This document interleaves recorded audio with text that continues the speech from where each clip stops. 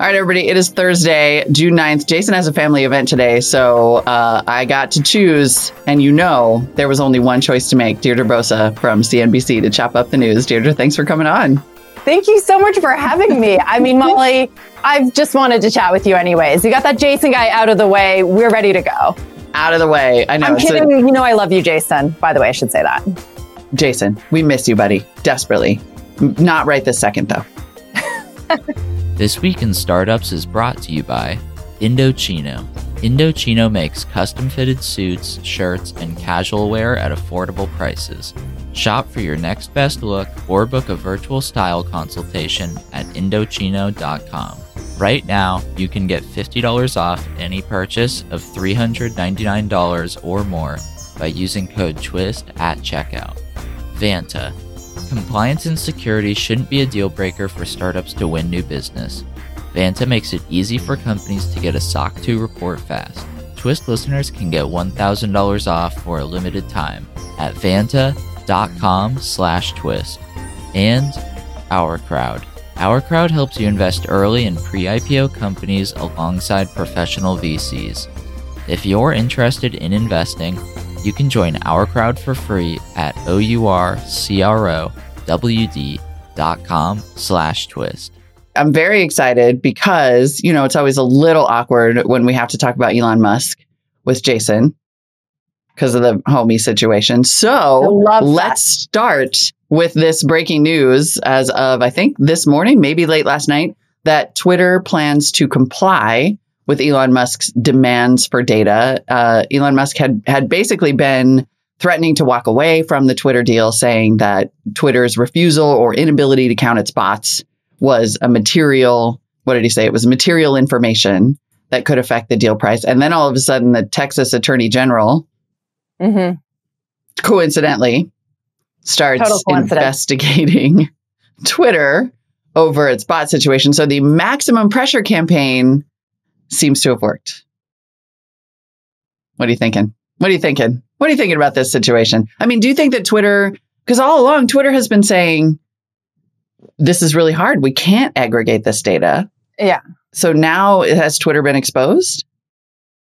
I mean, there's just so many twists in this. I feel for the employees. We were just talking about this as we ended the show, as I jumped off Tech Check. And what I said, I'm interested now that Elon Musk is going to have access to this data, which, by the way, other companies have had access to this data, not just Twitter, but it can sell this data for people and companies to sift through it and pick out what they want. Is Elon Musk going to be able to find something that no one else has? He's been able to do things that no one else has. And then my co-anchor, John Ford, he countered. He said, of course you can find something through that much data. He's going to find something to build his case to not do this deal. So, it's true. Maybe I'm more optimistic. I don't want to play the Jason role here, but I think that Elon Musk sees things that other people don't. So maybe he'll find something that was previously undiscoverable. That could be good or bad if you believe he wants to get this deal done. And I guess that's a crucial question. Does he want to? A lot of folks think he doesn't. Well, and I guess there are sort of two parts to that, which is, does he want the deal at all? Or does he want the deal at a lower price? And that seems to be possibly maybe he wants to walk away. Maybe he's just sort of like, this is more than I bargained for. And I'm not interested in doing this after all. It's a passing phase, if you will.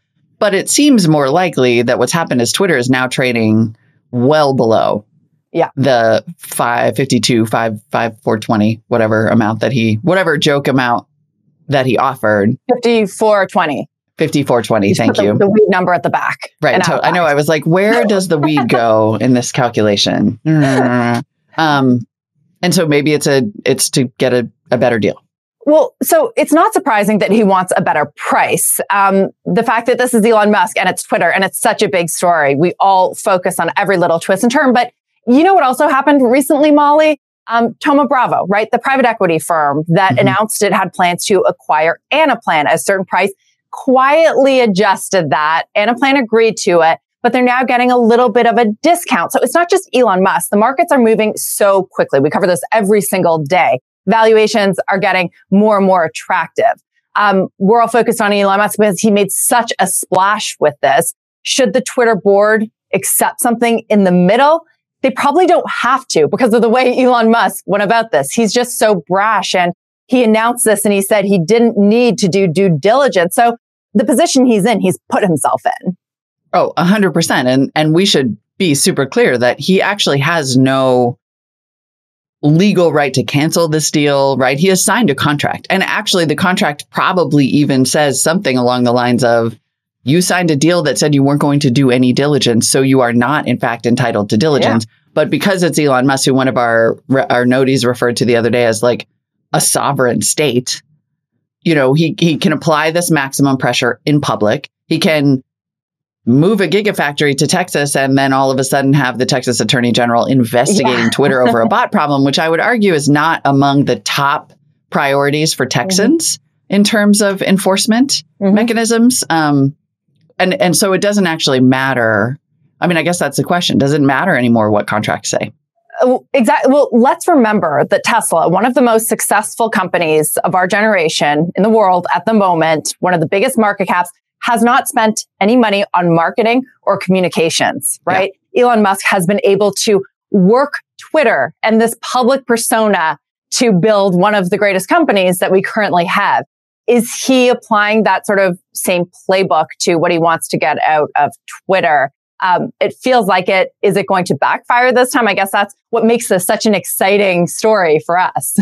Right. And of course, we should acknowledge like the elephant in the room, which is that it's all journalists are on Twitter. Yes.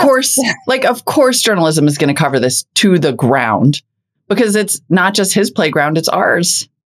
Well, Molly, let me ask you, there's been so much discussion of the employees during all of this as well. I think I said, I feel for them. They're in this limbo, but they've kind of always been in limbo. What an interesting company throughout the last decade to cover Twitter, right? I mean, it's gone through so many transitions. You had Jack Dorsey go back. What do you think they're thinking right now? I mean, I hear a little bit of it from sources, of course, but is this so different than what it's been through over the last decade?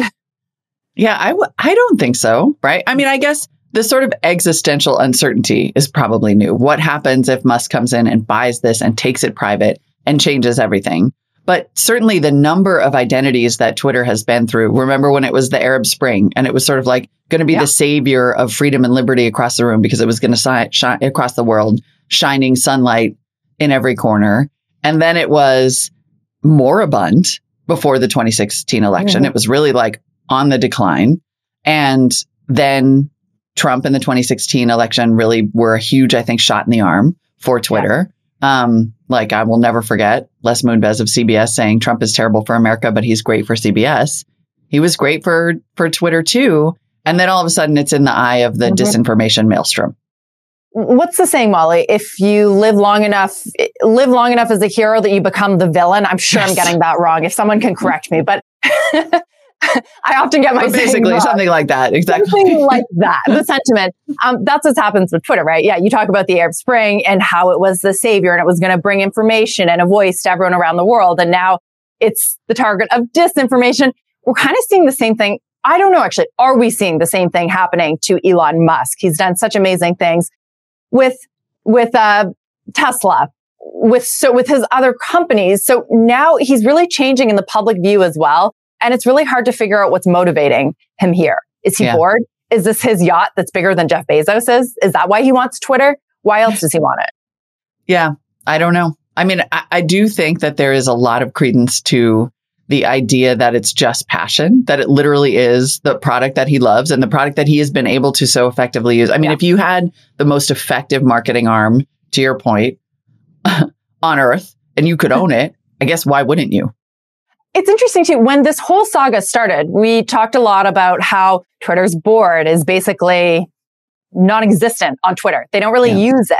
Yeah. Why haven't they been using it, experimenting with it? It's funny. They've just let sort of Elon Musk run amok and do what he does.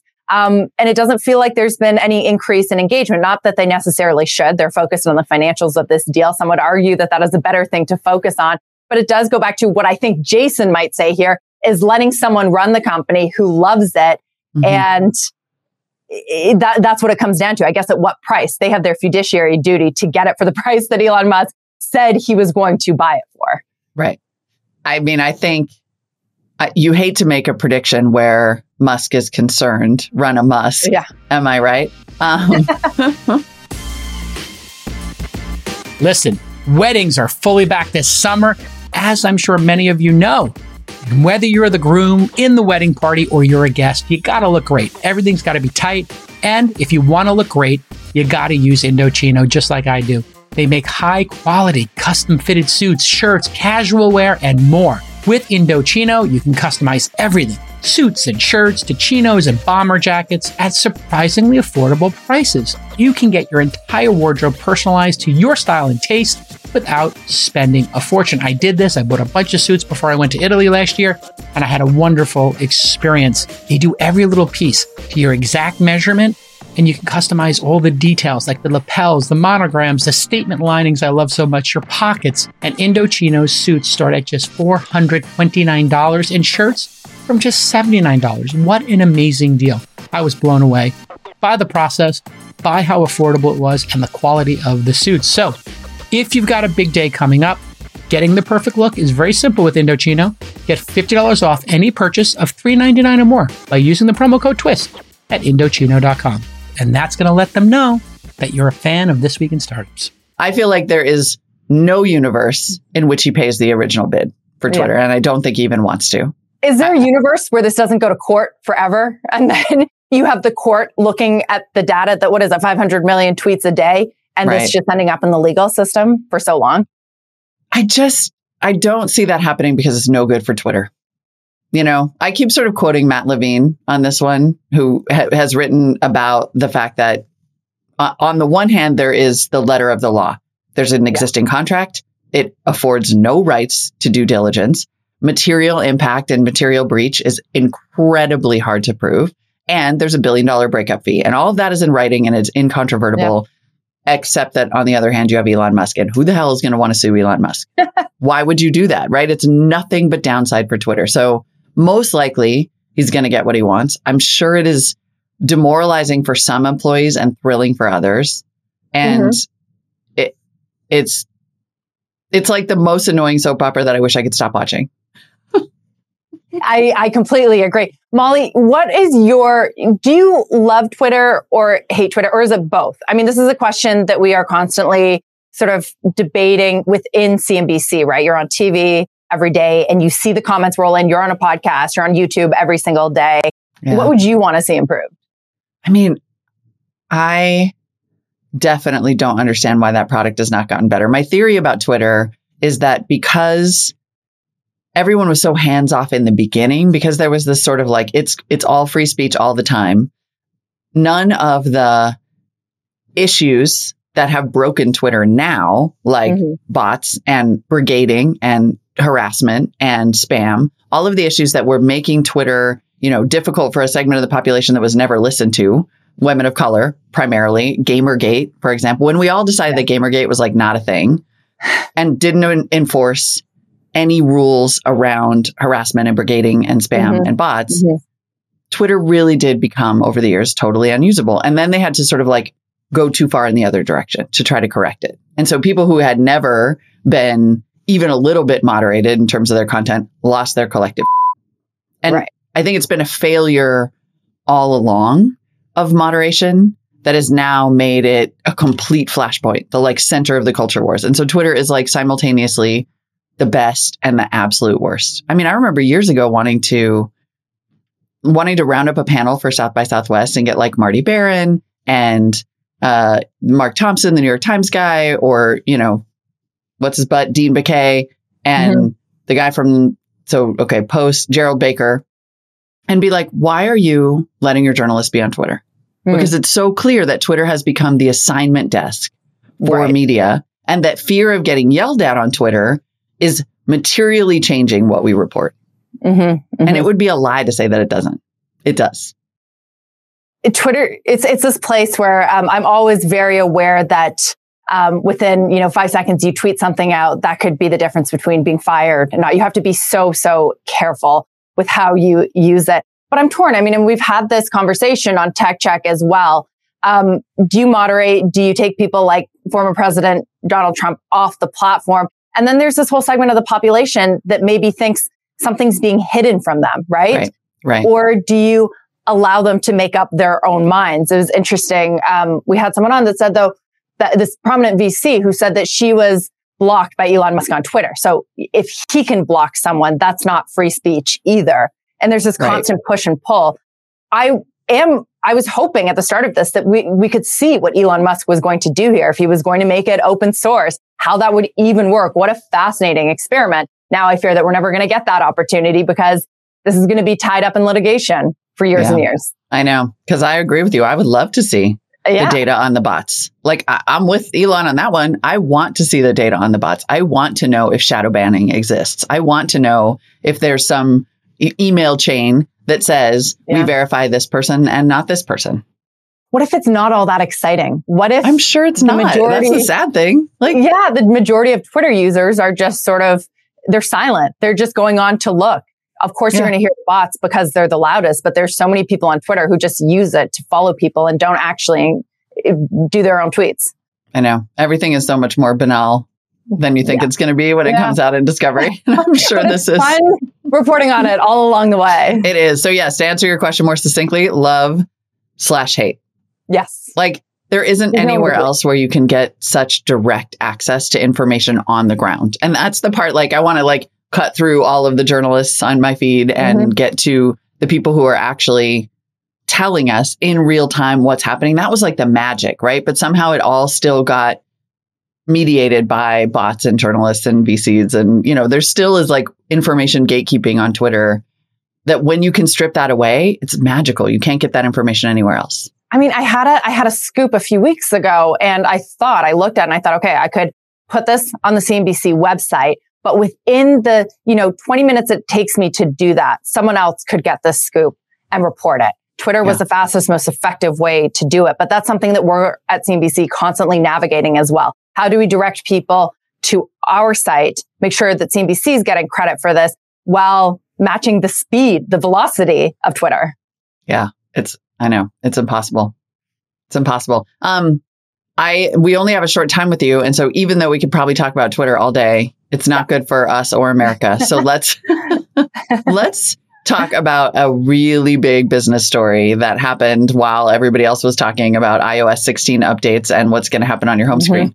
Apple is moving into the buy now, pay later space with its new Apple Pay Later service and will handle lending internally. So Mark Urban at Bloomberg, just for background, reported that Apple has now decided to manage all of the aspects for buy now, pay later. It's going to be its own underwriter, which of course it can do because as of last quarter, Apple had $51 billion in cash and marketable securities. For comparison, $200 billion. I think they've got $200 billion. I thought, $51 billion. Is that just?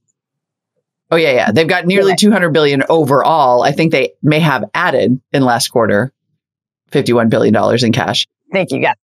Okay. So just to be clear, the $51 billion that I mentioned before was Apple's cash and short-term marketable securities at the end of the last quarter. So presumably money they could spend now. If you include the long-term securities of the additional $141 billion, that's where you get that $200 billion in total cash. But either way, the other major buy now, pay later player, a firm, has had to partner with Cross River Bank to underwrite loans on its platform. So Apple is in this phenomenal position where everybody has been asking, what are they going to do with this cash? And we were like, maybe they'll buy Disney or Tesla. And turns out they were like, no, we're going to go big boy here and be a bank. I love the way that you just framed that. That's where the real money is, right? Like, why would you? They're not messing around. They're not acquiring anything. They're just opening up the balance sheet to consumers. I mean, this is bananas. How, from your understanding, will this work for Apple? So I am fascinated by this story. I used to cover fintech, and there's always sort of been the elephant in the room, which is the big tech giants. When would they really push into financial services? They have the users. They have the credit card payments information. Apple has 1.8 billion devices, many users on its Apple Pay program. It's so interesting. I don't think that this is just about buy now, pay later. I think this is setting the tone for Apple to become a full-fledged, as you called it, bank, or at least offer a full-fledged financial stack So maybe this is just the beginning, but you're getting into lending. And it's so notable that they're already working with Goldman Sachs and MasterCard on their credit card offering, but they're doing this themselves. They created this wholly owned subsidiary. And as you said, Molly, they're going to be lending from their balance sheet, from their massive cash pile. 3 things going for it, which makes this so interesting and so powerful, is that Apple vertical integration fintech flywheel that now is getting going, supported by the services business, which has been growing so much. So one, they've got the low cost of customer acquisition, right? All of those devices and the people that are using Apple Wallet. 2, they've got that low cost of capital, which we've talked about, $200 billion on the balance sheet. 3rd, data and underwriting. Apple has, been collecting payments information from their users through the App Store, through buying an iPhone or a computer, whether you miss sort of a payment or you can't make a payment, your credit card's declined for something on the App Store. They can use all 3 of those things to become quite a formidable player, I think, in the space. Listen, when you're a founder, it's fun to trade your craziest stories with other founders. Recently, Balloon CEO Amanda Greenberg, one of my portfolio companies, told me how Vanta's SOC 2 solution helped her save an important deal in the final hours. Yes, Balloon sells SaaS products and collaborative software, and when they needed 10 documents in place within 48 hours to close a deal, well, Vanta saved the day by supplying customizable templates for Amanda to fill out and helping them through the process all the way to close. So if you don't have your SOC 2 tight, you can't close major customers like this. Vanta's compliance software makes it easier to get and renew your SOC 2. They continually test against technical and non-technical SOC 2 requirements. They partner with over 24 audit firms who have been trained to file SOC 2 reports directly within Vanta. And on average, Vanta customers are SOC 2 compliant in just 2 to 4 weeks. Compare that to 3 to 5 months without Vanta. And guess what? Vanta's going to give you $1,000 off right now for your SOC 2 because you listen to This Week in Startups. Get that $1,000 off right now. Vanta.com/twist. VANTA.com/twist. Once again, Vanta.com/twist for $1,000 off. It's very interesting on a number of fronts. One, not least of which is one imagines that this will start to open Apple up to even more antitrust scrutiny, even though the antitrust play here is not obvious, right? Apple itself is only barely a majority in the United States in terms of penetration. I think it's like 51% is Apple in the US, which is not quite monopoly levels.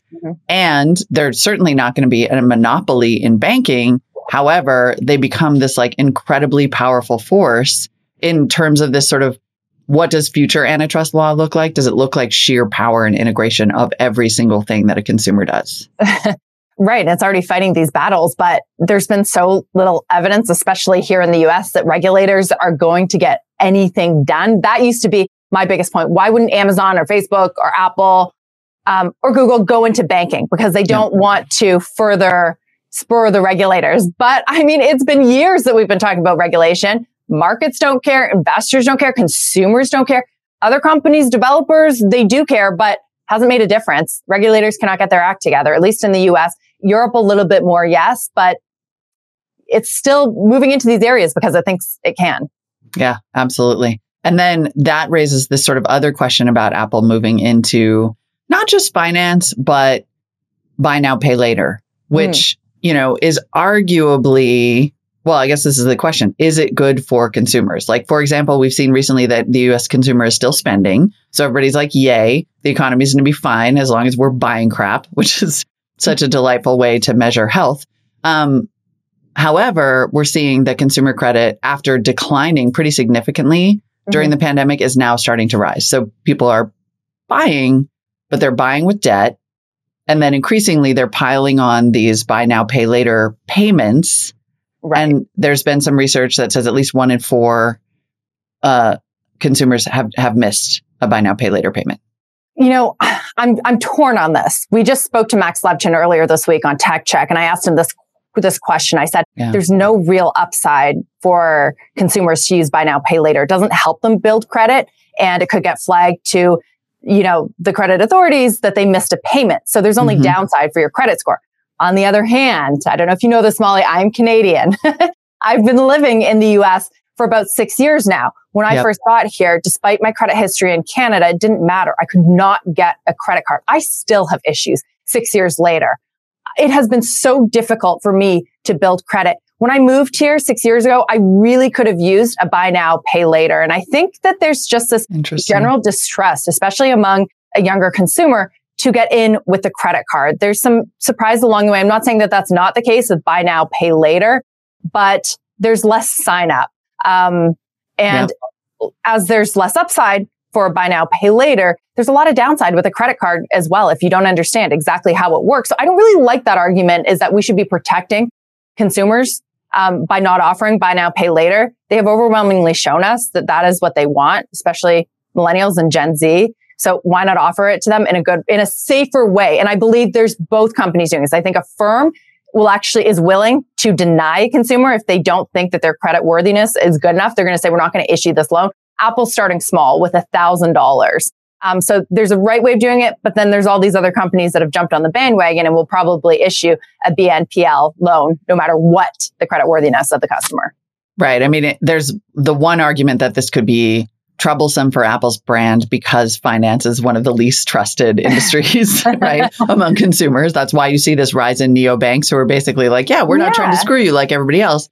But on the other hand, Apple really does, to your point, have an opportunity, and Affirm also, to be really transparent with the terms. And Apple really is, and do it better. It was so funny. Over the last summer, my 6-year-old got some, Christmas money was still sitting on our desk, 6 months later. But I walked into a bank. This was in Canada. And I said, okay, is there anyone here? Like my 6-year-old is right here. He wants to open a bank account. In my mind, I'm thinking, here you go. I'm giving you a customer for the next 50 years. So we'll get a mortgage in 30 years, all of this stuff.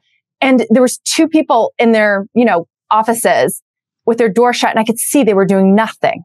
They were just sitting there kind of puttering around. And, the teller said, you need to make an appointment. I'm like, I can see they're not doing anything. And they said, nah, you still need to make an appointment. I said, well, my son's, off camp right now. We can do this right now. I said, no. So I said, oh, this is just so frustrating. This is what I don't want to introduce them to. There's a way of doing this better. And to me, opening up a Square Cash or a PayPal account or a Chime account, for him just seemed like a better option at the time. Absolutely. And you could 100% see where Apple's going here, right? They started, because if you look back to all of the times that Apple has had to work with someone else's restrictions, up to and including when they launched the iPhone, and it was exclusive on AT&T, and AT&T was setting the terms because smartphones were not as popular as they are now. And you fast forward to a time when Apple has probably led the charge on phone unlocking, and then now is letting consumers figure out how to buy their, iPhones directly from Apple on what is effectively a subscription service. Like they've slowly carved away that carrier power, and will almost certainly do the same thing for traditional finance. Like I could imagine a time when Apple's like, thanks, MasterCard. We appreciate you getting us off the ground here, but we're done. We're going to disrupt you. We're actually going to be the new payments rails. It's going to happen on Apple devices. So Visa and MasterCard, you're not needed anymore. Right? It's possible. Consumers will be like, a little crazy, but super. Thanks. Remember when every other interest rate was basically zero and your credit card was still charging you 26 to 30% during a pandemic? So true. Disrupt away. And Apple doesn't rush into things, right? And that's why I think this is so interesting. Like I said, when I covered fintech, there was always the threat of big tech doing this. Bank of Facebook, Bank of Apple, Amazon moving more into this. The fact that it's happening now and kind of slowly still, just with buy now, pay later, but maybe as a first step in getting that full financial stack. That's what I think is so interesting about this. And Molly, too, I was wondering, because if you asked me a few years ago who would have done this first, I would have thought it would be Amazon, right? And it was kind of curious to me that Amazon was partnering with Affirm to do buy now, pay later when they could do it themselves. Yeah. I am also surprised. There was a lot of reporting. Maybe the balance sheet, right? And Amazon is in a tricky position. They have a physical core e-commerce business with a huge logistics network. So they don't have the kind of cash that Apple does. They do not have $200 billion. I think, what do they have? 40, 50 billion? Still good. Yeah. Not enough. And they wouldn't have to underwrite their own. I mean, that's just sort of classic Apple style to be like, yeah, we're going to vertically integrate our financial product too. But I remember Amazon, I was trying to remember actually as you were talking, because there was reporting that they were going to start opening some rudimentary banking services, even in their Amazon stores. I think Walmart was doing the same thing. I mean, this is sort of like It does feel like this is the money printing dream in some ways, right? For companies, it's like, man, if we could just figure out how to crack finance, like, yes. Here's the question though. So Apple is not taking deposits. So we can't quite say that Apple is a bank until it's taking deposits, until it has a bank charter. Do you think that's the next step, or would that be just too much? I guess that raises the question of why would they? Right now, they can, if they can underwrite their own lending, if they can do buy now, pay later and still sort of like trade with that balance sheet and maybe a little bit of our money. I don't know. Do they need to? I guess is the question. Anthony Noto, who's the SoFi CEO, he was on our air, I think it was just a few days ago, and I asked him what differentiates yourself from the others. They do have a banking charter. And he says that does make their financials a lot better. And that protects them when you're entering a downturn, when credit gets more expensive, when interest rates are rising. So it's interesting. But remember, Walmart tried to get a bank charter many, many years ago. Square has one now as well. Should mention them. Who knows? As it becomes more regular. But you could see the regulators really sorting up and saying, hold on a second. Yeah, I feel like that's just red meat, right? Like that's just waving the flag in front of the bull at this point. This is at least they can sort of still say like there are plenty of intermediaries between us and the consumer. All around the world, tech companies are innovating and driving returns for investors. And Our Crowd is an investment platform that analyzes many of these companies across the global private market. Then they select startups with the greatest growth potential and they bring them to you. From personalized medicine to cybersecurity to robotics and quantum computing and so much more. In state-of-the-art labs, startup garages, and anywhere in between, Our Crowd identifies innovators so you can invest when growth potential is greatest. Early. Our Crowd's accredited investors have already invested over $1 billion in growing tech companies, and many of their members have benefited from their 46 IPOs or exits. And let me tell you something, investing early is what it's all about. You're going to want to read those deal memos and make a great decision. You're going to learn so much by signing up for Our Crowd.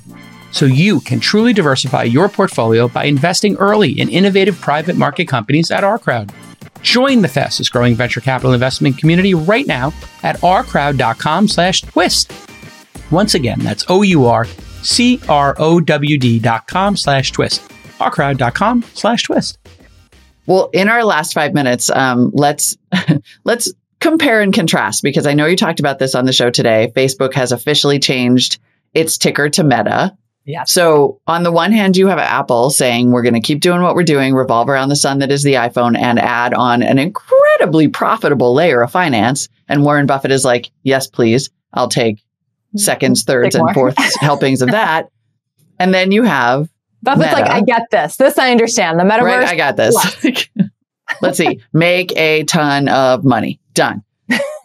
On the other hand, you have Meta, which is now officially, right? Sheryl Sandberg is leaving.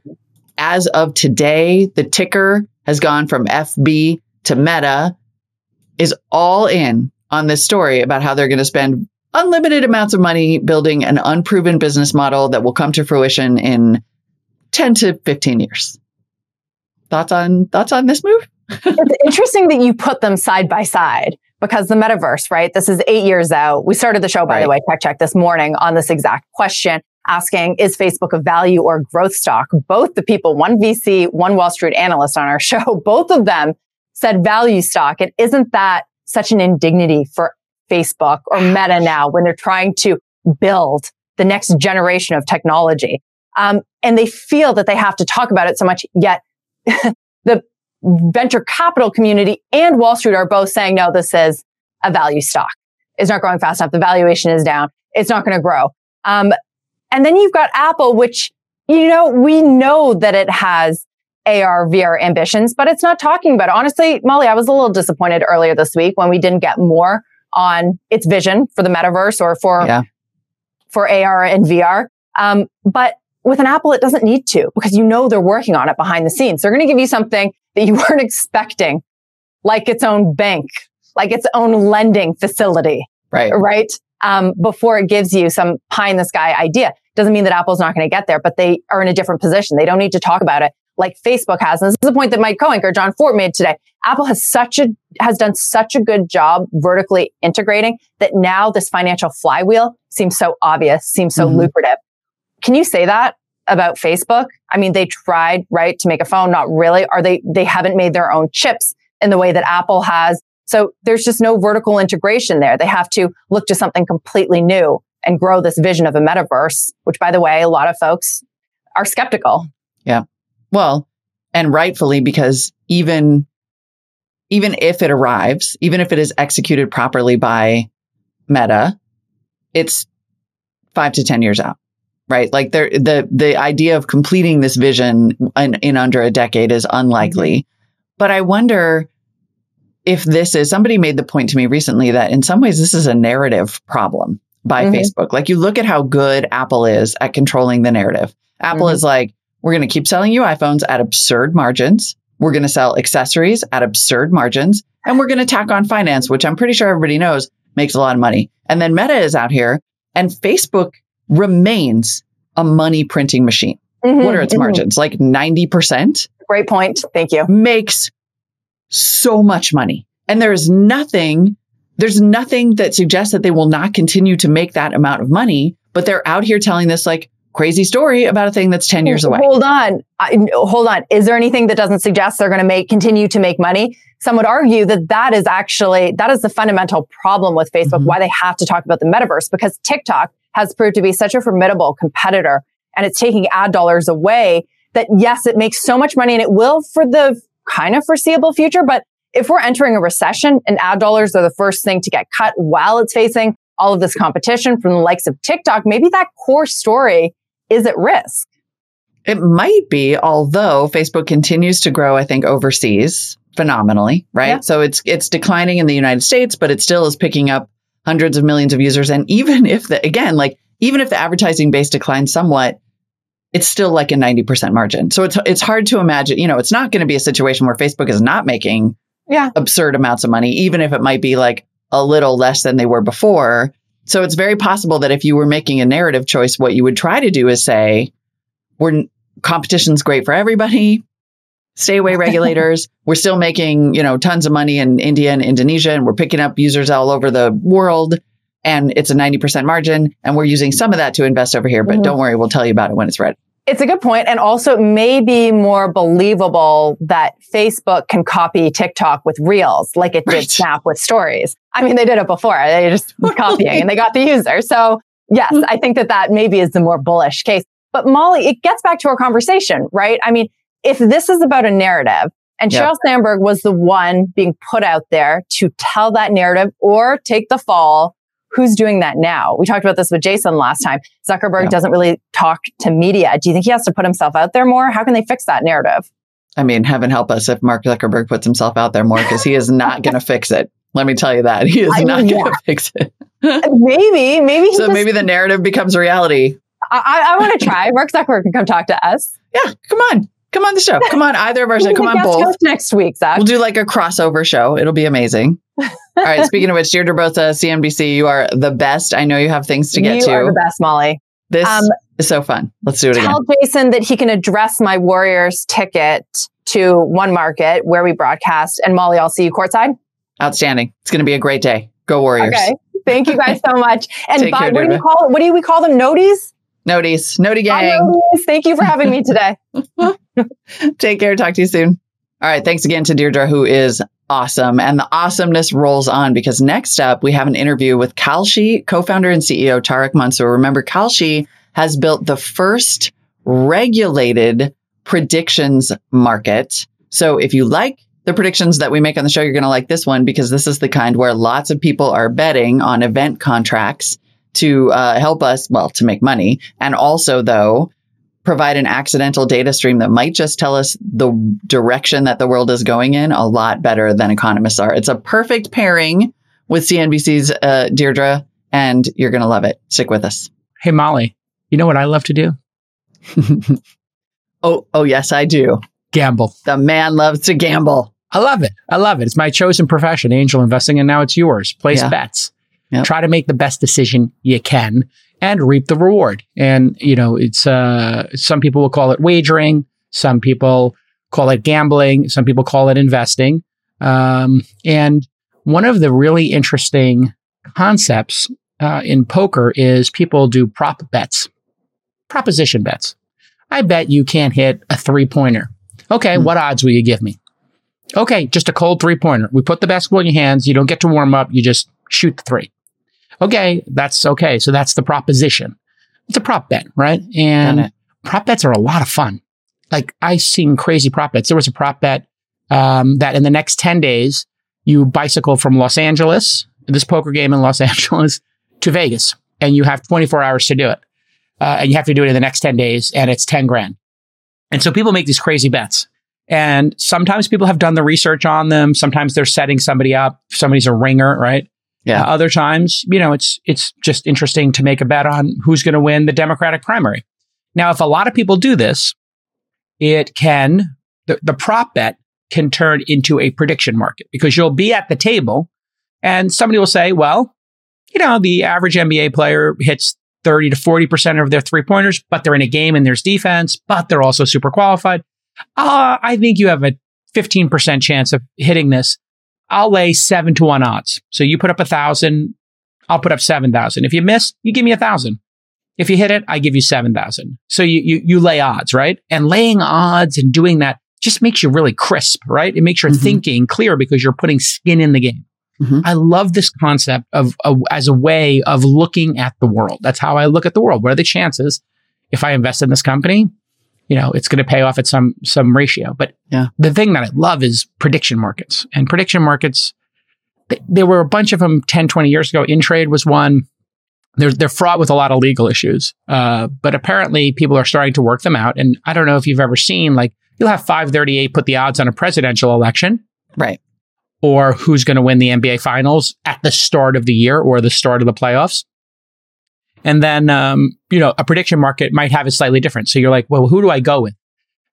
There were a lot of people who thought Trump was going to win in the prediction markets, but maybe some other people, who were professionally predicting didn't think he would, right? As a perfect example. So there can be deltas between a prediction market. Yep. And what experts say, and then what you think. And this is just a great way to triangulate. So if I forced you to bet on something, you'd really be more thoughtful. Yeah. So today we have one of these new markets emerged, and I was like, well, let's have this conversation because I think it's an important one. So maybe you could queue up who's our guest today.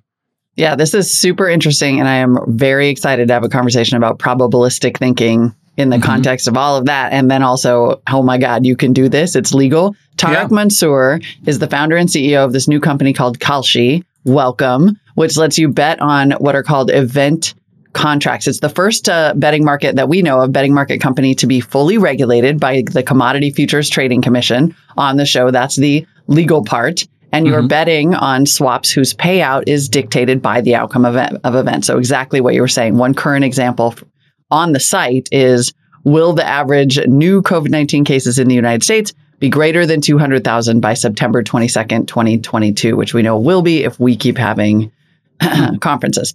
Yeah. Kalshi CEO and super co-founder. spreaders, as we like to call them. Super spreaders, as we like to call them. CEO and co-founder Tarek Mansour of Kalshi. Welcome to the show. Did I say that right, Kalshi?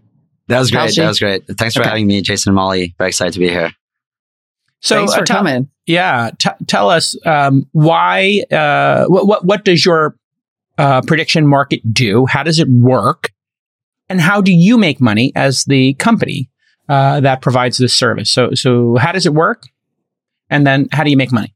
Classic entrepreneurial questions. Yeah, absolutely. I mean, I think the way we've thought about it, the way we always describe it is we're building something like the New York Stock Exchange for events, for a new asset class, right? The same way that you buy stocks where the underlying is a company, you buy futures where the underlying are tangible things like oil and metals. We're like, how about we take things that have economic value, like COVID or economics, or the outcome of political or geopolitical events, and create a market where people can get exposure to that, right? And the way to structure that is actually quite simple. It looks like a prediction market. It is a prediction market. And what we do is we structure these swaps that essentially pay out $1 if an outcome happens and 0 if not. And so you can buy these swaps, buy or sell them at any price between 0 and 1. And that price that you're entering the trade at is the probability, right? If you're buying 40 cents of the dollar, you believe that there's a 40% chance that the outcome is going to happen. And if you want, let's say you buy, will Brexit happen by the end of the year? You buy at 40 cents. You can wait till you see if the outcome happens, or you can exit your position like you do with any options or swaps trading before maturity. Let's say the price moves to 70, you can exit at 70 and you make your 30 cent on the dollar profit. So yeah, that's the sort of fundamentals. Kalshi, I mean, as you said, Jason and Molly, there's been a lot of trials for this idea of like, how do you get exposure to event? And if you're interested, I can talk about the origin story. And the thing that has been kind of difficult for this space is regulation. And Kalshi has spent 3 years and we're the first fully regulated exchange at a federal level. How do you make money? How do we make money? So that's a great question. So we take transaction fees, very simple sort of exchange business model, the same way that CME or New York Stock Exchange take fees, essentially. No and PFOF, anything like that. What are those fees? If I were to bet $10,000 in this, bet about the COVID number of cases of 200,000 by a certain date. So I bet that 10,000 and I win. And I guess somebody on the other side bet and lost. You have to balance out those two sides, I'm assuming. So how much do you make and how much do I make? So if I won the bet and it was 50-50, I would theoretically get back 10,000, right? If it was even odds. Correct. So if this was trading at 50 cents, am I correct? And that's even odds. So I bet 10, I would theoretically get 10, but I'm sure there's a VIG in here. That's how you make money. So what is the VIG, the vigorish, the take? Yes, absolutely. So, the average fee, it depends on the price at which you're entering at. If you're entering at 50 versus 10, it's different prices, but the average fee across all prices is 1%. It tends to average a little bit less because actually things are not usually at 50-50. And so yeah, you would take you made 10,000, you pay $100 out of that to the exchange. Now, the thing that's very important here is that you are trading against other traders, other funds, the same way, it's a central limited order book. So you actually go and tell the exchange, I want to buy, let's say, $10,000 or 10,000 contracts at 50 cents. That's what I'm willing to pay. The same way that you do for a share of Apple. And then someone else might be willing to sell at 50 cents and then there's a transaction. Got it. But I can't just put a market order in where I say, I'll just bet 10,000 at 50, but just fill 10,000. You don't do that, right? No, you could do a market order. It's a great question. And it will get filled at whatever price is basically available. Got it. So if you're absolutely certain that this COVID thing's going to spread, you're David Friedberg, you're the Sultan of Science, you've got a theory, and you're like, listen, I know this is happening. I'll just keep betting till the cows come home. Or you just have great conviction. You could buy at 50 and then 45 and 40 and fill the order like that. But you need to have people on the other side. Got it. What happens if you don't get enough people on each side? Because then that can screw you up, right? If you don't have enough action on both sides. What if everybody just wants to bet the Warriors, or everybody wants to bet COVID's coming back with a fury, and 200,000 was too, it was a bad bet, and it just, boom, nobody wants to take the other side. What happens? Yeah, it's a great question. And you mentioned probabilistic thinking. That's why, I love your Twitter, Jason. I mean, it's people that think probabilistically, which tends to be traders. I mean, that's how we started a company. It's traders. If a lot of people believe COVID is not going to, or is going to happen, everybody is on the same side, the price is going to move from 50 to 90, 95, 99%. Yeah. And those people are okay buying the 99% outcome because they consider them to be bonds. You're getting 5, 3, 4% yield over the next few weeks. That is relatively, you can call it risk-free. It's, in 99% of the cases, you're going to get that yield. But the interesting part is that, and this is kind of the common idiom in prediction markets and traders, is like, 1% is not 0%. 100% is not 99%. There are traders, for example, back in June, that have bought a yes on 1% on whether we're going to get another COVID wave that is actually even worse than 2020. Those traders are 100x. Wow. Yeah, it's basically people buying tail risks and people that know how to evaluate these tail risks. Can it go to a decimal? So could it be 99.9 and be 1,000? We're working on that. It's funny. The limitation right now is the banking system. The banking system doesn't have cents. So that's something we're working on, but we're getting there. God, I really want to start a band called Cents. Tell me what made you want to do this. I'm looking at your background. You were at MIT, you were at Palantir, you were a quantitative trader at Citadel. Is this for you because you're super passionate about this type of trading and you think it's really fascinating, like Jason? Or were you also just like, people are going to do this like crazy because they cannot help themselves and it will rain money, the end? Yeah, I mean, I think I'll give you the origin story. So I think definitely a markets fanatic. I mean, I love markets. I just love the concept of, everything has a price. And, when I was trading at Goldman and other places, we always used to play this game called Make a Market. So it's like what is the probability around, I don't know, Kim and Trump are going to get out of North Korea with a deal. And then we'd make markets and then buy a certain odds and then trade sort of with each other.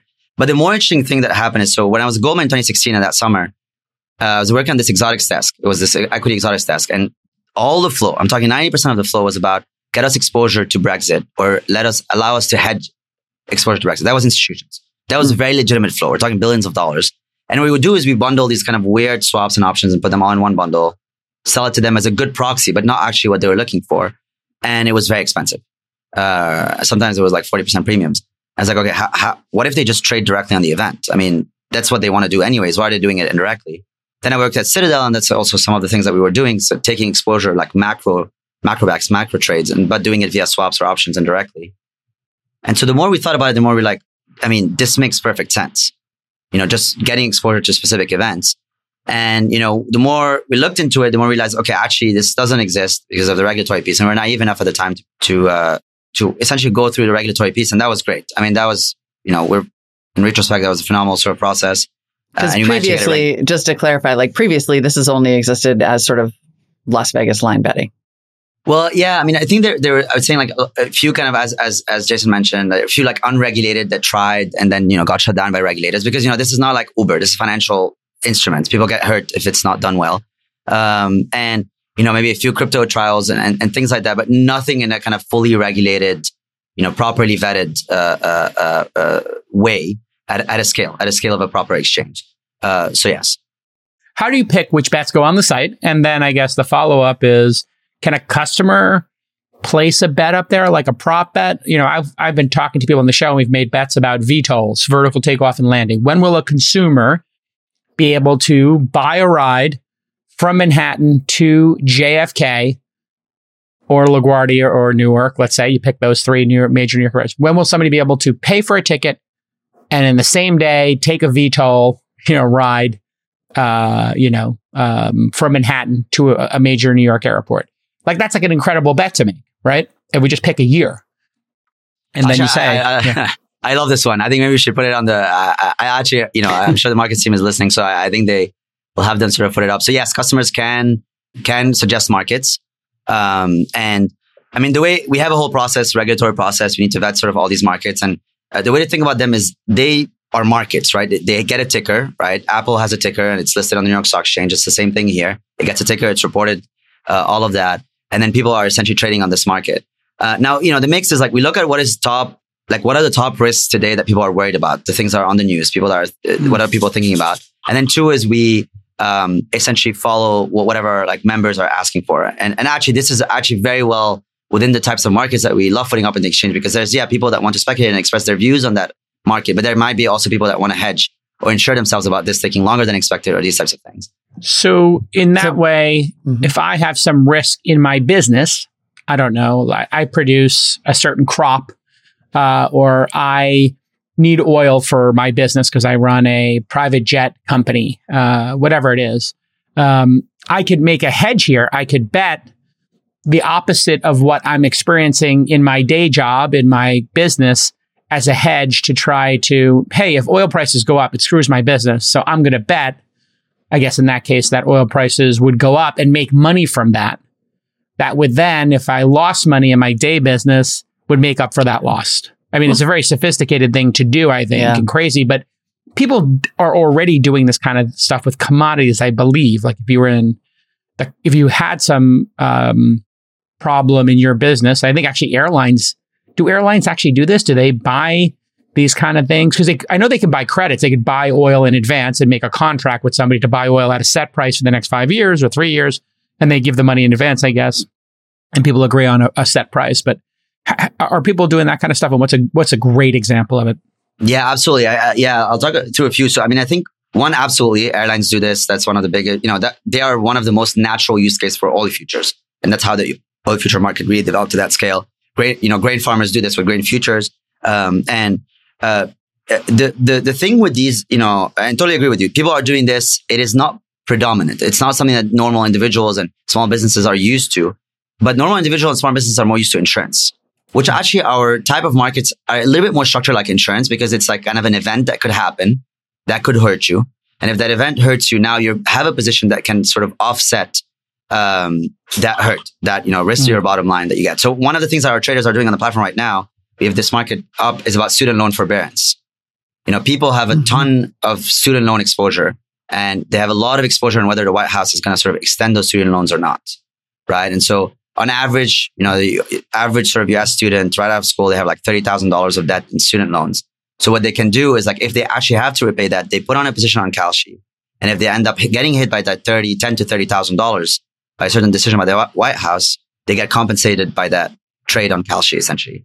And that is a perfect type of hedge that, some of our traders are doing currently on the platform. There's a lot of things around the economy, like whether the Fed's going to raise interest rates. You can imagine how many people are, exposed to these types of things. Other things around tax bills. You could hedge some of your tax exposure down the line, and a variety of other things. And so let me think that through. If I bet that taxes were going to raise in California, and I thought if it did raise, my exposure would be $10,000. And if I could find a trade on there and I bet, hey, I bet that it's going to raise by whatever $10,000. And I win that bet. I win $10,000 and I pay $10,000 more in tax. So it kind of cancels out because I was able to make that bet. Exactly. So you're essentially buying insurance. You're saying like, I'm going to pay whatever market price is to enter this contract. So I will pay today like $1,000 to get 10,000 shares of the income tax. It's actually currently on our exchange. Right? And now if the government does actually increase taxes in such a way that your exposure now you have to pay 10,000 extra in taxes, that is fully offset by the payoff from the market, your 10,000 shares. And then to dig a little deeper, I could potentially, if I'm the airline or the person who's going to get hit by the tax thing, you're saying as a consumer of this product, I can suggest this bet if it doesn't already exist on your platform. What happens after that? Like it sounds, I can't just list it directly. It's not a GoFundMe situation. So what is the vetting that occurs after Jason is like, ooh, I'm a little worried about this taxing. What would be a cool thing to bet on is this. Yeah. So I'll say a great question. So I think there's two pieces. There's one, is this market going to be liquid enough and build enough volume, right? If it's something that's very esoteric for one person, it's usually very difficult to list it on the exchange because it won't build liquidity. There needs to be some, and that's also the things that matter to us is risks that are pretty predominant and prevalent for a variety of people and businesses. And so that's one thing that we evaluate. If it is prevalent and predominant, okay, we can list it, we can build liquidity for it and build volume for it. Then it goes through a regulatory process where we vet a variety of different things. And this is very, very crucial part of the process because one, we need to make sure it's not readily, what we call from a regulatory standpoint, readily susceptible to manipulation, right? This is a financial instrument, right? And the same way that stocks, you have a lot of safeguards around against insider trading and a lot of other things. We have safeguards around insider trading here, making sure it's not manipulable, making sure that someone cannot just control the outcome and make money off of it. And so that's a lot of analysis we do on the data. So what is the data source? What are we going to use? Is it a government reputable agency? Is it a private source? Do we have the right licensing agreements and right restrictions on how they use that data or how they input it? And then it goes to other things like making sure it has economic utility, can be used for hedging. And you guys mentioned, right? Like this is, one of the main things about our contracts is they are not betting or gambling or anything like that. And because historically the line and how it's been defined is, financial instruments, sure, people speculate. People speculate on stocks, people speculate on grain futures, and that's an important part of markets. But at the end of the day, you need these financial instruments because they have economic utility. So I guess in this example of like a VTOL taking a vertical and takeoff landing, human flight from JFK to JFK from, or to LaGuardia probably would be more apt from, Manhattan. You would want to make sure that somebody didn't buy a VTOL, sneak it onto a pier, land, have their friend give them $100 and take them there to win the bet, right? That would be a perfect example of market manipulation. And you would have to say a major company like Uber or Joby does a flight and you could actually make the bet tight. So there's some rigor here in constructing the bet or the wager or, prediction here. Is that how you solve it? Like for that? That's absolutely correct. I mean, there's a variety of kind of use cases and it also depends on the different types of markets. But a lot of it is really checking what the data source and what we call the source agency, the body that basically determines that outcome and making sure they have, integrity around the process of how that outcome is determined. And oftentimes if it's not a public agency, because public agencies already have a lot of rules around don't trade on things like, for example, in the Bureau of Labor Statistics, you cannot trade ahead of the release of the inflation or jobs number. So those are really safe to use because there's a lot of restrictions around that. But if it's a private, we actually have data licensing agreements where we enter into agreements where they have to prohibit their employees from trading, for example, anyone that's around the data source from trading. Same thing as kind of the rules that you have around insider trading. And that's really important to make sure that there's market integrity. So in that example, if you were going to do Joby or Uber's VTOL program, you'd want Uber and Joby to agree that their employees aren't going to place these bets because they have an impact on it. And so in my case, if we did a weight bet, hey, Jay Cal's going to weigh more or less than he does on this date, a year from now, can he keep the weight off? And everybody wants to bet on that, which would be hilarious. I wouldn't be able to bet on it as the person who would be determining the outcome, but everybody around me could, and they could send me donuts, every day. But absolutely. That's correct. Yeah. I mean, but don't do it. Yeah. What's your burden of enforcement, and to what extent does this slow down, the number? It's interesting because in some ways you're a volume business. You presumably want to list a lot of contracts and have a lot of volume and liquidity, but it sounds like because you're adhering to regulations that allow your business to exist, it might slow you down a little bit. Yeah, absolutely. I see it as a very positive, very, very positive forcing function to actually build volume in the long term. Not maybe necessarily short term, but in the long term. Because if you see if you pop out a lot of markets and there's a lot of issues in these different markets and things like that, what happens, people might trade them, but they start trading them in very little amounts. So the example that actually Jason mentioned, it's a very interesting, fun, potential trade. But at the same time, people won't put very legitimate and serious money there. People are not going to do a $10,000 trade on that because the first thing that's going to come to mind is, Jason can just determine that outcome single-handedly. And that's risky. So in some ways, actually, the markets that tend to be the most successful are the ones that truly are safe from manipulation, insider trading, and a variety of other things. And so it actually pushes us towards the right balance of how many markets we push, build proper volume in them, and get them to sort of get to escape velocity. Because they are safe and safeguarded against a lot of the fraud. On the question of burden, the exchange has a big burden of enforcement essentially. So you see in the New York Stock Exchange all the time, like Goldman Sachs trader charged for insider trading. We have the same thing. We have our surveillance systems we built in house over 3 years, vetted by the regulator. They check all sorts of weird patterns. They match with KYC. We have a whole investigative team, and then those get referred. It could be a fine all the way to criminal prosecution actually. Well, and we just saw that, right? That people think the DOJ and the SEC are going to let people play games in crypto. And here we go, somebody at, as I predicted, give myself credit for that prediction. The person at OpenSea who was front running the market, the DOJ was like, that's a crime. And they're like, but it's crypto. It doesn't, it's not a stock. And the DOJ was like, we don't care. Still. We catch people when they commit crimes. Do bad stuff. Right. So I guess everybody's wondering, in crypto Web3 land, why isn't this on the blockchain? Why aren't you doing this? I guess it's because you don't want to go to jail. You want to do it legitimately? Look, I think my view is, there's a lot of interesting parts for it. I just don't see any meaningful, today at least, any meaningful benefit other than if you wanted to skirt regulation, which is very much not in line with our ethos. And it's a little bit what you said. Look, crypto can be great. The thing is, any financial instrument could be a weapon of mass destruction if done poorly. There's a lot of scams in crypto and financial industry more broadly. And you saw what happened with Luna.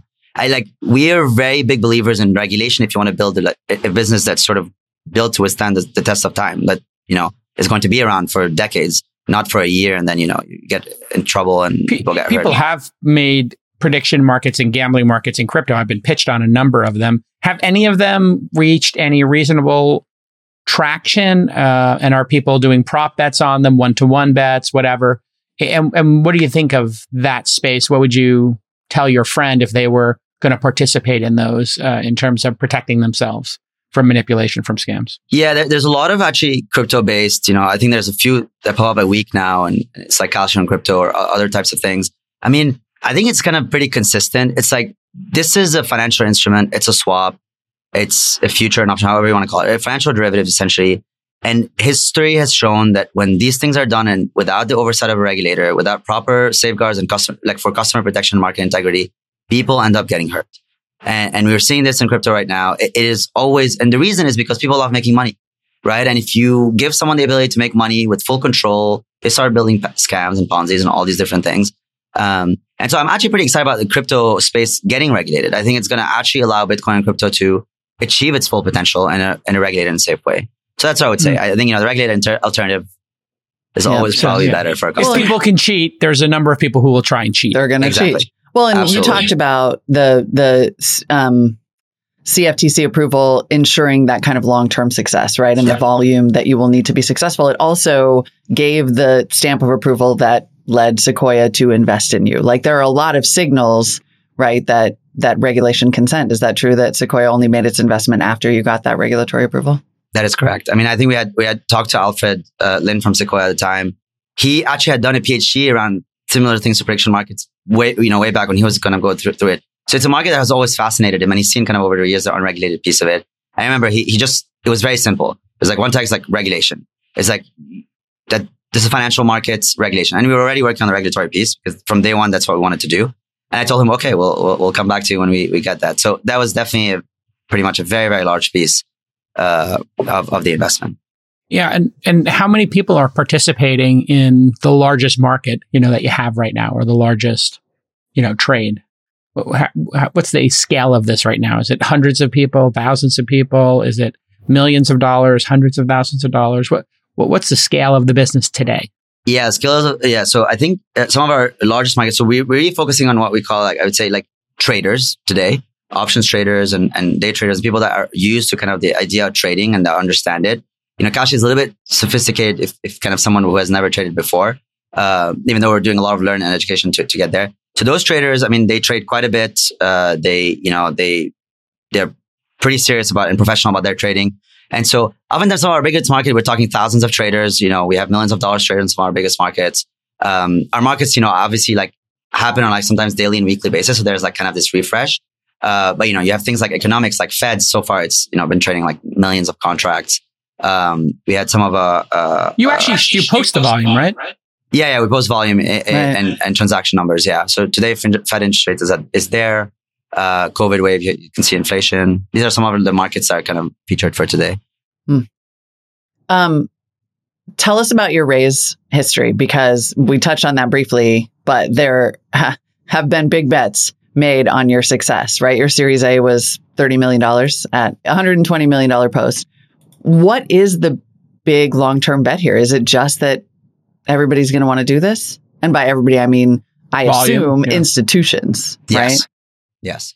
I think the way, yes to everything, volume, institutions. I mean, the long-term vision is we want to build an exchange, a platform where that sort of dominates this asset class of events. The same way that CME has dominated interest rate swaps and general types of commodities. ICE is very big on energy futures. We want to sort of dominate events. And the way that we see it is events are very relatable, more relatable than a lot of the other asset classes that are traded everywhere. People understand politics, COVID, economics, things that are around them. And two, they impose a lot of risk to the system. It's very real, right? And when Brexit happened, a ton of people got hurt and they didn't know how to sort of insure themselves or hedge themselves. Same thing with COVID. And so the idea is we basically get to a point where institutions and businesses are using this in their kind of normal financial planning on a yearly basis. Same thing with individuals where they're like, okay, I'm going to hedge my volatility, my exposure to the future. I'm going to make my future more certain by reducing my volatility with respect to all these events. And so this is sort of the big vision. The second thing that comes out of the vision, and Jason, you mentioned this, something that I particularly love. I feel like prediction markets or these types of markets are attacks on bull. I want to mention this on Bloomberg last time, which is the idea that a lot of people just say all sorts of stuff, polls and all these different things. But when you have money on the line, when you're actually trading on your belief, the market tends to be more truthful. Pricing is truth. You don't lie when you're putting money on the line. And that's very exciting. Yeah, to sort of follow up on that, we had a conversation recently where we were, where I was ranting, as I often do, about the fact that we run so much of our policy on what economists say. Yes. And economists are wrong all the time. With almost no accountability for that. It's like, wow, they don't even read or collate their own reports. And so I wonder, do you see a world where, ironically, like crypto, this is the type of tool that could decentralize economic information and pricing signals in a much more accurate and reliable way? 100%. I mean, we're already seeing that world unfold. So one piece of data, we have forecasted the inflation numbers more correctly than Bloomberg's economist survey, which is the state of the art, 7 out of the last 8 times. And we are already seeing. When you say the market of people placing bets, I'm bad at forecasting. I will never read the market. I don't know. I have no idea, but I trust the markets. So the markets forecast, the probability has been more accurate in 7 out of the last 8 times. And we're already starting to pick up in press and TV. We're asking us and asking some of our people on the team to come and just show the market forecasts because people are starting to trust them. And that's very, very exciting to me and one thing that you pointed, for example, with economists, the way they make their predictions, there's this kind of herd mentality thing where they all kind of group the same predictions because, if they're right, they're right. But if they're wrong, no one wants to be wrong alone. So they kind of tend to always converge towards the wrong prediction. Whereas again, if you tell them, put your money on where your mouth is, put your money on the line, things are going to be very different. It's really interesting to look when you have a prediction market for the Fed interest rates or for inflation, there is a time and then there's also an amount. So if you were to look at the Fed interest rate, and you say, hey, the Fed interest rate at the June 2022 meeting will be greater than 1%, 99% say yes. Then you drop down to 1.25 and you get to 95% say yes. So, okay, that's where things start to break. But then you get to greater than 1.5, Molly, and it's 6% say yes, that's going to happen. You go to inflation, not as an abrupt because it's not as predictable, right? And so you look at something like, hey, the inflation rate being greater than, I guess this is the increase in inflation being greater than 0.4% in May. So that would be the increase from the previous month or from the previous mark, right? Yes. So whatever the beat was in April, if you say, hey, greater than 0.4% more than that, it's 91 cents. Now you drop down to 0.6 and all of a sudden it drops down to 80 cents. And so you kind of can triangulate, and going up 0.8%, I guess, month over month here, it's down to 33 cents. So you really start to get a sense of what people think. Inflation is going to be increasing. And it looks like on the order of the consensus is 0.5, 0.6%. Correct. Yes. So it's really interesting when you start thinking about this for a discussion, Molly, as a starting point to your point, who are you going to trust? People placing the bet with skin in the game or economists whose job it is ultimately to appease the person who gave them their job. Yeah. To stay employed, and this is the problem. What is the motivation of the people at the Fed, right? Is it to keep their job? Is it to be independent critical thinkers? If their net worth was based on the bet, they'd be making a different bet. Yeah. And what they did in 2010 and what they're doing now, it doesn't seem to match, to your point, Molly, maybe the best decision-making process. Well, and it looks like you are drawing conclusions here too, right? You've got a Fed interest rates forecast powered by Kalshi. Yes. Tell me about how you're doing some of those data insights and how is that a product in the future? Yes, absolutely. I mean, the idea, what we did with this, and we're actually launching a new inflation dashboard as well, is people have Bloomberg that gives the Bloomberg economic surveys, and that's $29,000 a year. We're how about we just make this public and let everyone see what the market is forecasting in real time? And the other really important thing is if you see there's a scroll bar, we let people see how the forecast has evolved over time. So if you kind of take it from today till this is how the people's expectation have moved based on what the Fed is saying over time about where we're going to land, right? And this tells you how, how the economy has evolved, right? And this is a revolution, Tarek. Yeah. This is a revolution, and I'm here for it. Yeah. Yes, I'm very excited. Economists. Yeah. Yes. It's really interesting. If you move the slider, like you're saying, you can see, if you go back a couple of days, or if you go back into November, December, I guess, is that? If I were to move the slider. No, this is March 1. So if you go back all the way back with the slider, this is the expectation. So this is March. Yes. And this is predicting going forward into November, December of 2022. Correct. So from the month of March, in the beginning of the month, people thought November, December would be at 1%. Yes. Then they think now 2.75. So over March, people, I guess, are believing what the Fed is saying. Yes. It was being clear. Exactly. Because at the time, the language was still very dovish and inflation is transitory and the problem is Russia. And now the language has changed and you can see how we could have avoided this. This could have been a lot smoother than what it looks like right now. For those of you who are listening to this, if you use Spotify for video or YouTube, you can watch the video, or if you search on your podcast player for This Week in Startups video, you can download the video version. We have a video RSS feed, so that's available to you, youtube.com/thisweekin.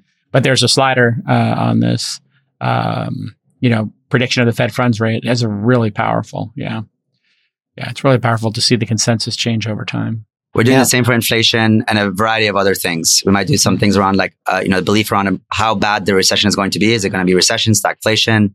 Is it going to be depression?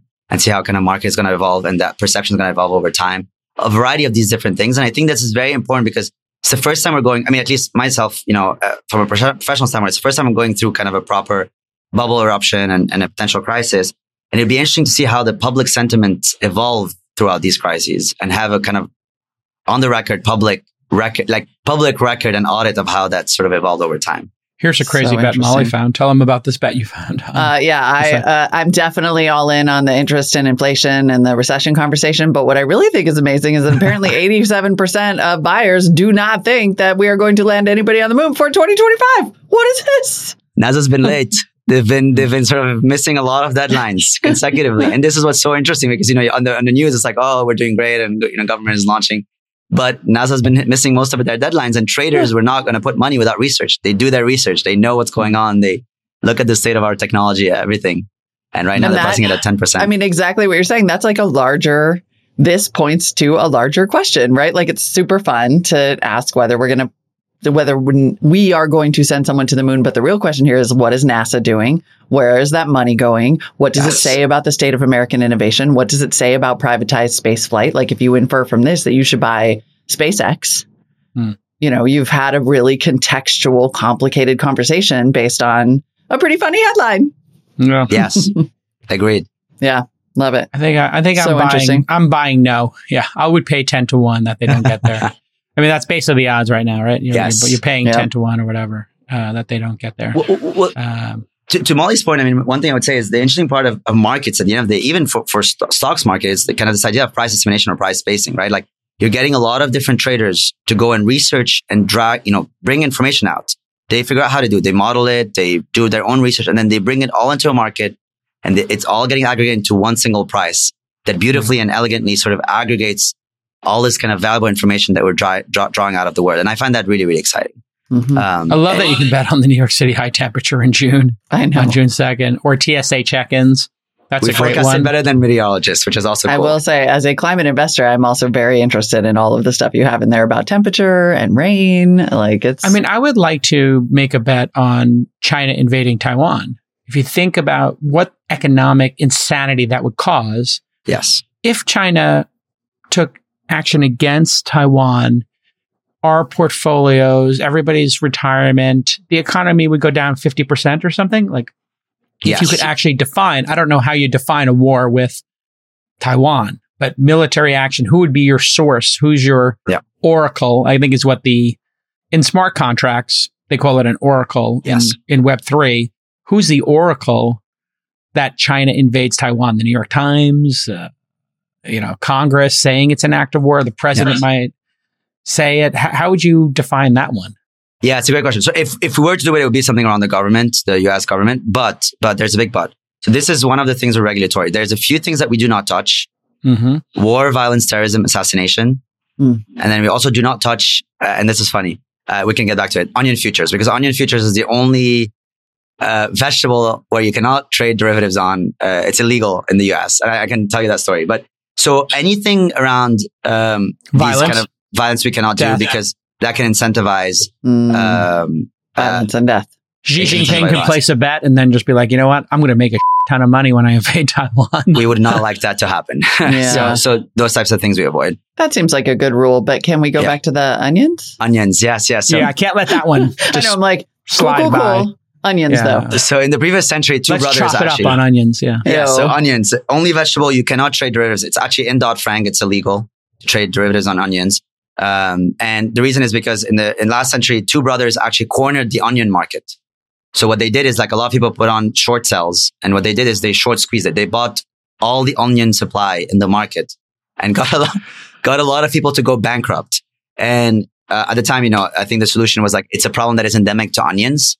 Instead of the conclusion being, it's a problem that's endemic to human beings. Human beings are just So they buy all the onion farms, they corner the market on it, or buy all the onion supply. and then they crash the price of onions. I do. They actually jacked up the price. There's a lot of shorts. People that were short, they needed to rebuy the onions at some point to basically satisfy their shorts. Got it. Yeah. And then they controlled the full supply. So they were like, onions are expensive. It is beautiful to me. It is so human nature to then make. Are you guys familiar with the Simpsons episode where an asteroid is coming for Earth and they sort of barely escape destruction by the asteroid? And they're like, let's make sure that never happens again. Let's burn the observatory. Like we're just going to make a one-off law about onions and that'll fix human nature. Like, what the hell? I mean, it is. Oh, that's delightful. What I like about what you're doing, I think as we get ready to wrap here is, human nature is to try to get an edge, right? So if you're a farmer, you want an edge to produce more per acre. If you're an entrepreneur or you're a podcaster, you want an edge to get better guests. Everybody's looking for an edge, right? We're performance-driven creatures. We're competitive. That is innate in what we do. That is why capitalism as an operating system tied to democracy, two forms of competition, has resulted in the greatest country in the history of humanity, the United States. That's why we keep winning. I hate to get all MAGA here. No triggering anybody, but listen, there's a reason why we win so big here. Yeah. And it's because competition, we accept the reality of competition. Now, if you allow people to be competitive in an unregulated market, it's going to result in cheating. Correct. It's going to result in a lot of problems because humans can't stop themselves. Most humans cannot stop themselves. Or some percentage of humans can't stop themselves, depending on how cynical you are or how much you believe in people's better angels. People are going to try to get an edge. And I've seen it at the poker table. I've seen people, I had this discussion with a bunch of poker players. They said if somebody keeps exposing their cards at the poker table, in other words, they're looking at their two cards, their whole cards, and you can see it. I always tell people, protect your cards. I can see your cards. And if I'm in a hand, I don't want to play that hand. I will ask the dealer, if it's a home game, I saw his cards. Can we just muck everybody's cards? There's been no action yet, right? Or I'm out of the hand, but if I've seen their cards and I have much better cards, what are you supposed to do there? It's like an ethical issue. I would rather just tell the person. And somebody said to me, the right thing to do is, and I disagree with this, but I understand where they're coming is, you tell them one time. They don't protect the cards after that, it's on them. Yes. Yeah. And I understand that. I disagree with that. I'm going to tell them every time. I can still see your cards. I can still see your cards.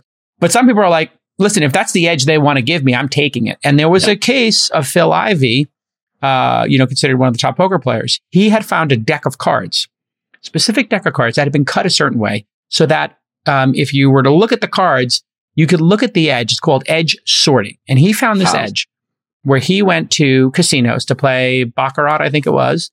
And he said, I want an Asian dealer. I want to have this type of room, this temperature. And he gave them a bunch of conditions. These conditions were done to obscurify what he was actually doing. And then he said, I want the cards placed, and then I want them turned twice. Because gamblers are suspicious. And when you're a big gambler, you can say whatever you want when you go to the table. I want a dealer who's this height. I want this music playing, and they will do whatever you want. So he gets this all set up, and he hits a London and an Atlantic City casino for $10 million each or something to that effect. And it turned out he had found an edge in the cards that told him the probability of a face card. It gave him a super edge. He won. And so then they sued. He didn't go to jail, but they didn't have to pay, I think was the outcome. And this was a huge question mark. And because it was the casinos losing, people said he was well within his right to find that edge and to exploit it. And I said, no, it's unethical. He should be ashamed of himself for doing that. I don't care who it is, like a casino or an individual. You shouldn't, that's not the right edge. But the people were doing this also with roulette. There was a whole roulette scandal, and I think it was the 70s or 80s. Somebody had gone and recorded every roulette spin before they had the digital things. They just recorded everyone in their memory. They would, then write in a book. And they found out, for whatever reason, the alignment was off on a series of wheels in Monte Carlo, somewhere in Europe.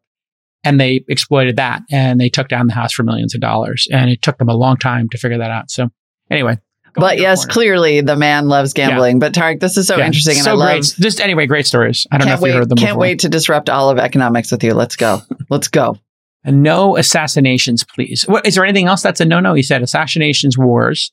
We are betting Would you bet on debts from COVID? I think that's fair game. Well, we have stayed away from it, generally speaking. It's COVID is kind of a little bit of a different, like you cannot actually manipulate COVID. That would not work. And if you did actually try to spread COVID, that would be significantly, it would be obvious. It'd be, it's a kind of a different thing. It's a pretty serious crime. Yeah, it's a little bit like grain futures. You could theoretically manipulate grain futures by burning a bunch of farms. But yes, that's a lot. So I think that those are some of the kind of thresholds that we look at. Just to kind of wrap up to your point, I think the whole point, and this is what excites me, we are believers in kind of information. Like the thing I love about Kalshi is like, you can gain an edge by gaining information. We see some of our traders kind of finding correlations between traffic lights and kind of like things around the economy and how much, density is going to be. There's like crazy things that are being brought in. I find that very beautiful.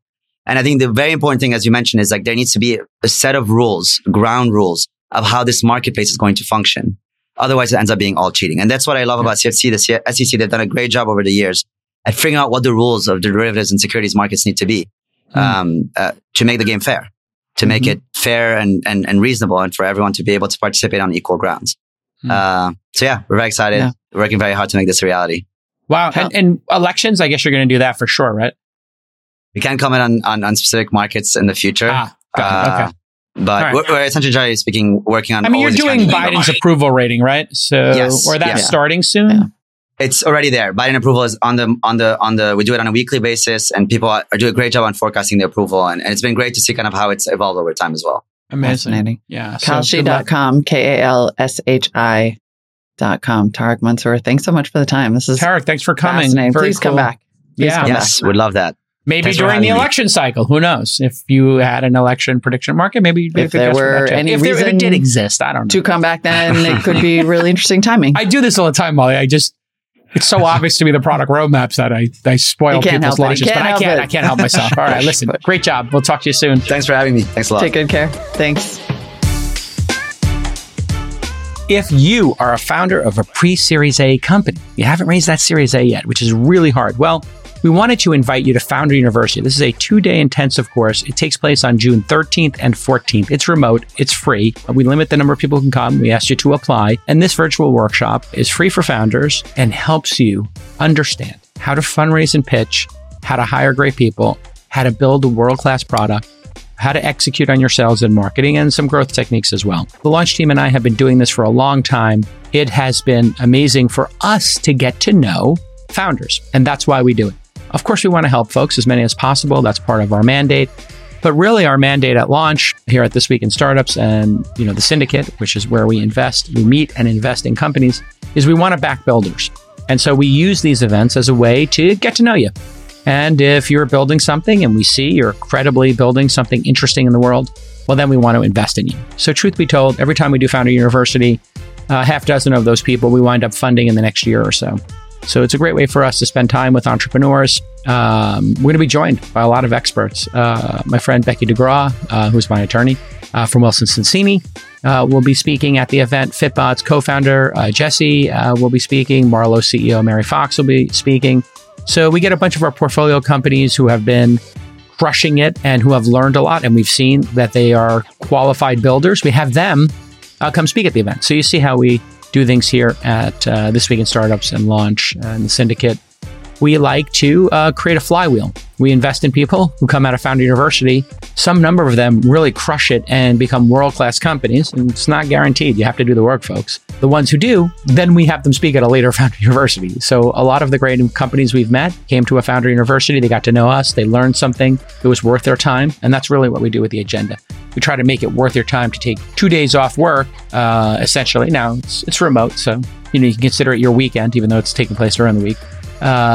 You consider it professional development. And if you learn 1 or 2 important things about running a company, fundraising, growth, hiring, well, those 1 or 2 things will pay for those 2 days. I am absolutely certain of it. Now, you have to apply again, so you can register at founder.university. Yes, it's a great domain name. So go to founder.university and sign up. We also have a course called angel.university. If you want to invest in the companies and you think the philosophy I've explained here about how I invest in companies, and I've invested in over 300 of them. If you think this is an interesting way to meet startups early, help them, and invest in them, well, you can read my deal memos as we invest in new companies, and you can join us on that adventure. And I do this through a course called Angel University that has raised close to $200,000 for charity. And you can sign up for Angel University at angel.university. We do it 4 times a year. Great program. And it's just me and my partner, Mike Savino, talking about how we pick companies, how we evaluate them, how we diligence them, how we source them. Like Founder University is a source of investment and deal flow for us. And that 3 or 4 hour course, actually, I think it's more like 4 or 5 hours, is well worth your time. All the proceeds from Angel University go to charity. And again, over 175,000, I think at this point, has gone to charity. So I'm very proud of that work. And Founder University is free, but you do have to apply, and we do pick people who have built a little bit of something. So we're looking for you to have some skin in the game. We have a Founder University 12-week program, which you can also see at founder.university. We'll be starting our 3rd cohort shortly. And you can apply for that program if you have not started building, or you're very early stages, haven't incorporated yet, you're nowhere near the Series A, you're kind of in the solo or co-founder situation and you're just starting to build. Maybe you've incorporated, maybe you haven't. And that's a 12-week course. And that's another great one that we do. So please join us, founder.university. And if you want to invest in these great companies, angel.university.